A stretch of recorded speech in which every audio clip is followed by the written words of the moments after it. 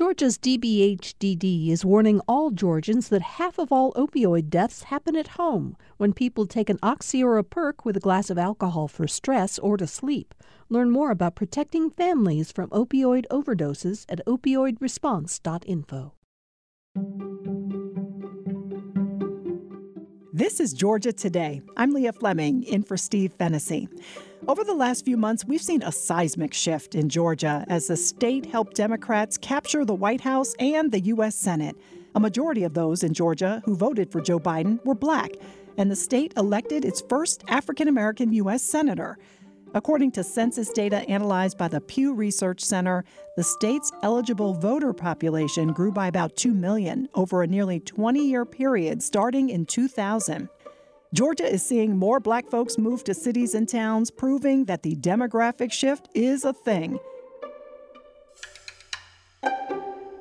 One of the people riding that shift into Georgia is 28-year-old artist Tiara Ponce, who moved to Macon in 2015 from Brooklyn, New York.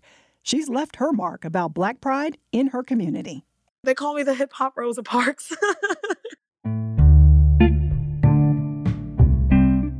Ponce gained that moniker because of her work to promote black visual and performance artists focused on activism.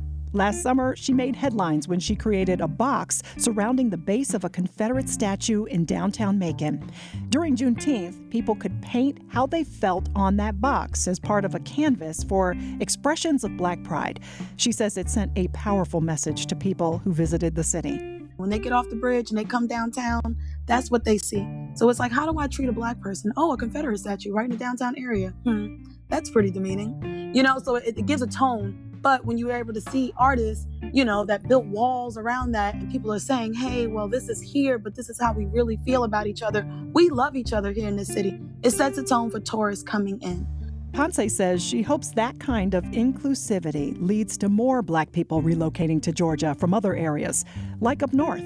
Getting a chance to now have that communication across both, boundaries is kind of just to be like, pop, to the bubble of segregation, to the bubble of demeaning the black woman, to the bubble of you don't have a voice in your city, to the bubble of how do we treat black people? The tone is here. I know people who are like, I want to move back to Macon, or people that I have friends that live in the Bronx that are like, hey, that city you moved to, Macon, I see they really care about art. The idea of black folks relocating from the north to the south, in some cases returning, is what New York Times columnist Charles Blow describes as a reverse of the Great Migration, and he wants to see it continue to play out all across the South. Blow is the author of the new book, The Devil You Know, a Black Power Manifesto. Charles, I was looking through Twitter recently, and I found this tweet from January 1st, 2020, and it reads, "Waited till the new year to share this. I'm moving to Atlanta. I'll keep my place in Brooklyn and come back often because my kids are in New York and I have some biz here, but ATL will be my primary residence. Move also related to my forthcoming book." Do you recognize this tweet, Charles? I recognize it. I haven't seen it in a while. I haven't thought about it in a while, but yes, I recognize it. Yes, it is you. It is a tweet from you a year ago. So take me back to that moment that you decided to move to Georgia from New York City. What was going on in your life? What was going on in the world? What was going on in your mind to make you say, I'm moving? I completely believe in the theory of this book, which is that Black people should move back to the South.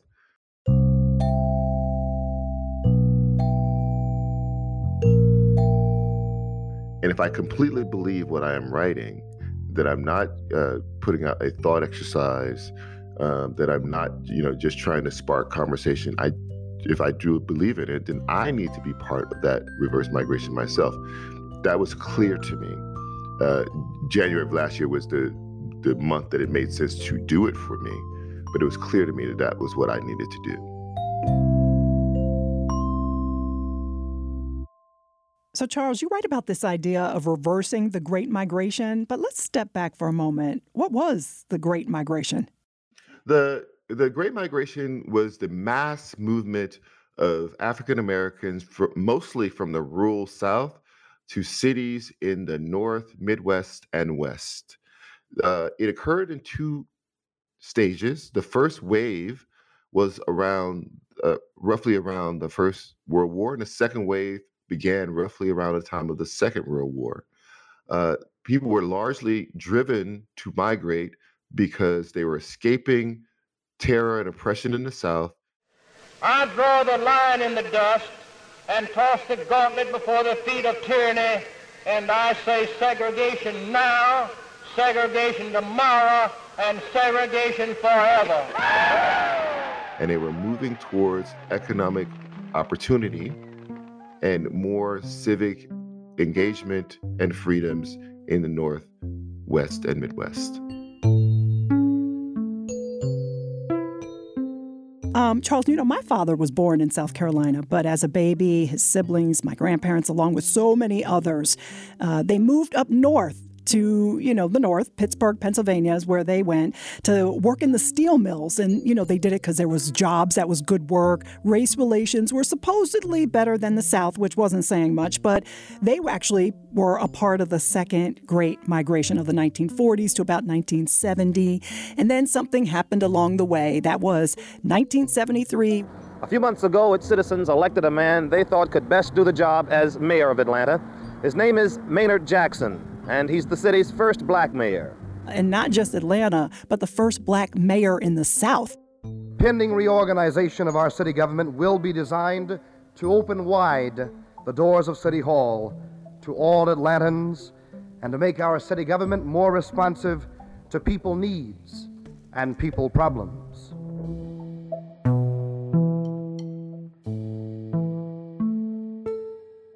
You started to see somewhat of a migration as people came back because the living was, as black people came back, because the living was good. I mean, you could get a decent salary and you could certainly get a house for, a good amount of money that you could actually afford, and a car. And, you could do a lot more than you could do in the North.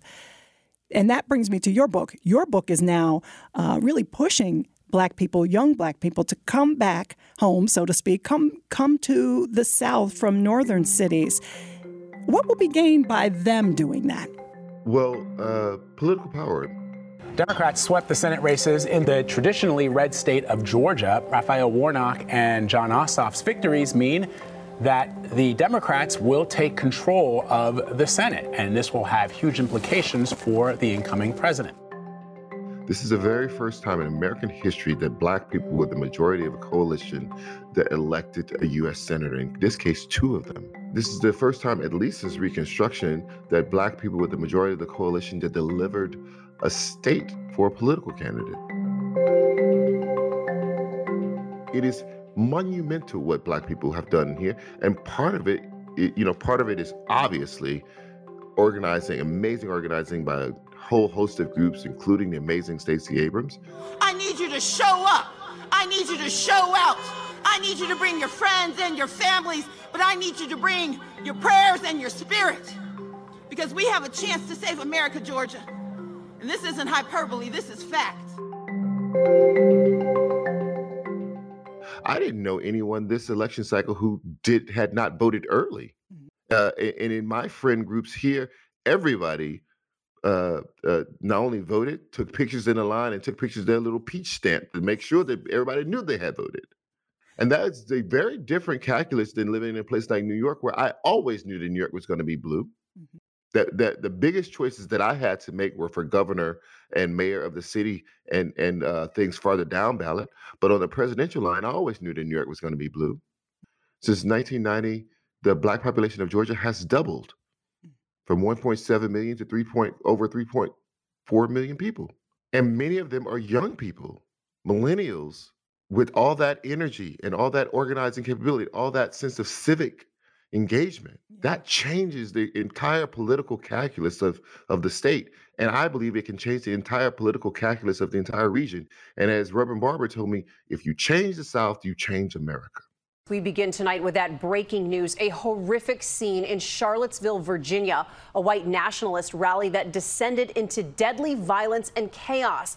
The images just coming in, a car plowing into a crowd of demonstrators protesting against those white nationalists, a 32-year-old woman killed. You know, when you talk about that and white terror and white supremacy, that did spur protest and engagement, political engagement. And I've even heard you talk about the Black Lives Matter protests of last summer and liken them to a social justice Coachella. Tell me more. In the summer, when things were largely closed, when there were no schools and people were robbed of their rites of passages, there were no proms, you couldn't go to a concert or to a movie, you couldn't gather for a party. There was one thing that you could do that people thought was righteous, but was also congregational. You could get together and march through the street and have an atmosphere of a festival.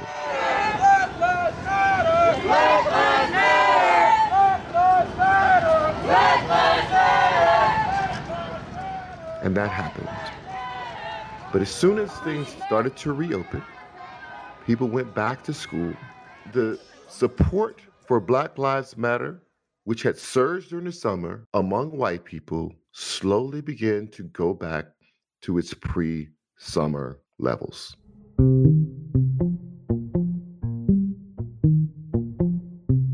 Now, you tell me what that is. Were people experiencing some sort of cabin fever racial justice moment because they wanted to get out of the house? Or were they truly committed to equality and egalitarianism? Maybe history will have to answer that question for us. But the data suggests that they walked away, that many of them walked away. Mm-hmm. So what about white people? Do you worry about offending them when they are so proud to be allies? At least they were in that moment, folks that say, yeah, I was out there. I actually, got some pepper spray in my eyes and took a rubber bullet and, I'm damned if I do and damned if I don't. What do you want from me? What would you say? I don't center white people in this quest for Black liberation and Black equality and Black power. If you are experiencing some growth, I am happy for you, but do that for you. If you are coming out of a sense of racism, I'm happy for you. Do that for you. Racism is ignorant, and no one should want to be ignorant. Black liberation cannot be contingent on your growth. This is not about you. Racism was designed in America by white people. Our racial caste system was designed by white people. White people benefited from that racial caste system and still do. Georgia creates in this election cycle a proof of concept of what reverse migration can mean to Black power. What this plan says is that you don't have to appeal to white guilt. You don't have to figure out how you're going to get over white resistance. You don't have to ask for white permission or seek white participation. This is something you can do on your own. You can move and you can become politically engaged where you land. And that would be sufficient to change the contours of power in America, granting Black people more power in America, and to change the racial calculus of this country.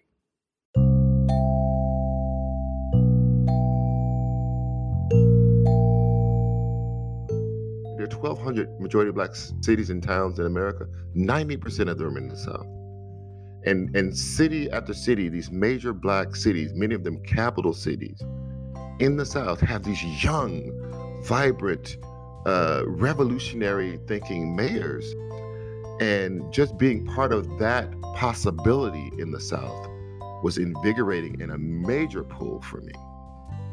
Just ahead, hype meets reality. What was it like for Charles when he moved to Atlanta? Did it live up to his expectations? This is Georgia Today.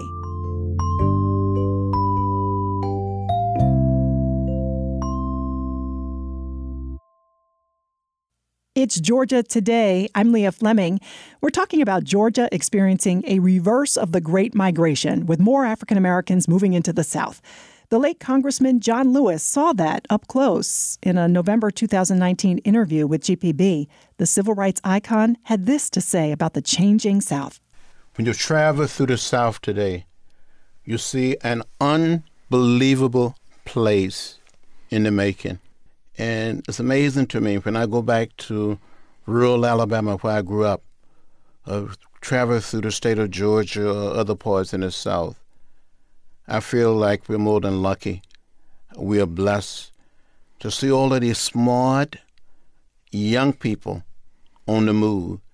And many of the people that are not so young, they're moving with change. They want to help the South redeem. They want to make the South a better place. We just heard the late John Lewis talk about the possibilities for the South. And that's what's moving New York Times columnist Charles Blow to call for a reverse of the Great Migration. After living in New York for years, Charles returned to the South when he moved to Atlanta in January 2020. He writes about that in his new book, The Devil You Know, a Black Power Manifesto. The devil you know versus the devil you don't, that's actually from a proverb. Is that where you got the title of this book from? Well, I was playing on that because that proverb has also become kind of a old saw cliche in a way. And so I was, there's a line in the book where I say, when Black people migrated to the North, they traded the devil they knew for the devil they didn't, only to come to realize that the devil is the devil, that racism behaves the way racism behaves, and it is not geography dependent. It is proximity and scale dependent. When Northerners could look down their nose at their Southern counterparts and say, you are horrible people for maintaining this system of injustice and inequality, they were doing so because there were very few Black people who lived near them.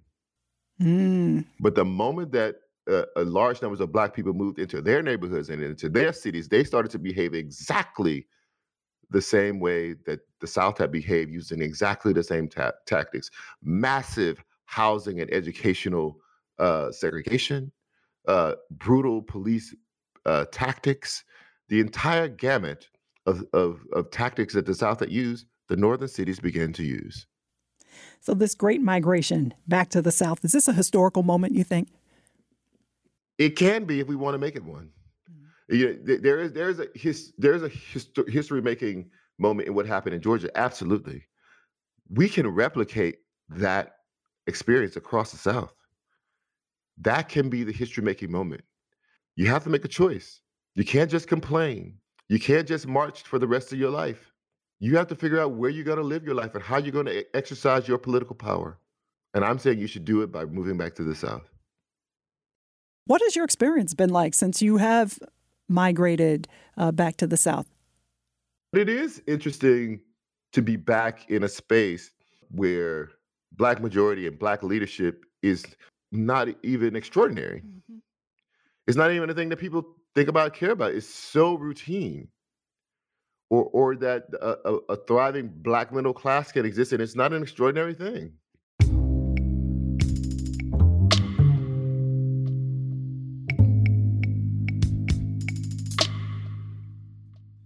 Every day that you stay where you are, the possibility that Black agenda gets slimmer, not more likely. People keep trying to tell you that the race is going to die out and things are going to get easier. They are not. The Washington Post reported a very interesting statistic, which is by 2040, that's less than 20 years from now, 30% of the population will control 70 of the 100 Senate seats in America.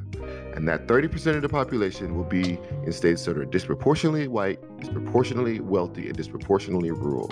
And that is because there's another migration happening right now, whether you know about it or not, and that is an urbanization migration. And it is largely fueled by young, college-educated white people who are reversing the trends of their parents, moving back into cities and back into large states rather than out of them into the suburbs. And so what you're going to do is the 70% of the population by 2040 will live in the 15 largest states. Those smaller states, disproportionately white, disproportionately rural, disproportionately elderly, are going to choose 70 of the 100 Senate seats. Do you think that someone sent to the Senate by a population that's disproportionately white, elderly, and rural is going to vote for reparations? Do you think that those senators are going to vote for police reform? Every election, your chances of getting a Black agenda through are going to get slimmer unless you do something. Mm-hmm. Black people have to decide whether or not they want a piece of this pie. Do you want a piece of the state power pie? Do you want a shot at getting an agenda through? And also, do you want a shot of having that agenda enacted on a state level, even if it cannot be enacted on a federal level? My thanks to New York Times columnist Charles Blow. He's author of the book, The Devil You Know, a Black Power Manifesto. Before we go, let's hear from another Georgian who returned to the state after being away for years. Harolyn Rawls left Atlanta in the 1980s for Tennessee, in part because of concerns over the Atlanta child murders. We live right there in the area of where all the stuff was happening, that all the murders was happening. We live kind of in that central area. The Atlanta child murders was just a little too much for my family. And a lot was going on financially, so the opportunity presented itself to go to Tennessee. Not long after that, Rawls relocated to Detroit, where she remained for 26 years. I have never liked the North. And when I say never, I mean, I literally will have anxiety attacks because I missed home. I mean, literally, I hated being cold. The winters were brutal, and there was no hospitality there. It was like everybody was mean and angry and bitter. So she had enough. After short stints back in Atlanta over the years, she finally relocated in 2014. And she's not the only one. Harolyn Rawls says the shift that she's seeing feels good as more African Americans are relocating to Georgia. After this election, I'm excited to be back here. I'm excited. We're getting ready. Change is coming, you know. There are people that I know have left Atlanta and are like, oh my gosh, I'm not part of history anymore. I'm no longer part of it because I don't live there. Well, guess what? Harolyn is part of it. We're here and we're excited. I'm Leah Fleming, in for Steve Fennessy. Georgia Today is a production of Georgia Public Broadcasting. You can subscribe to our show anywhere you get your podcasts. And please leave us a rating and review on Apple. Our producers are Sean Powers and Sam Burmis-Dawes. Thanks for listening.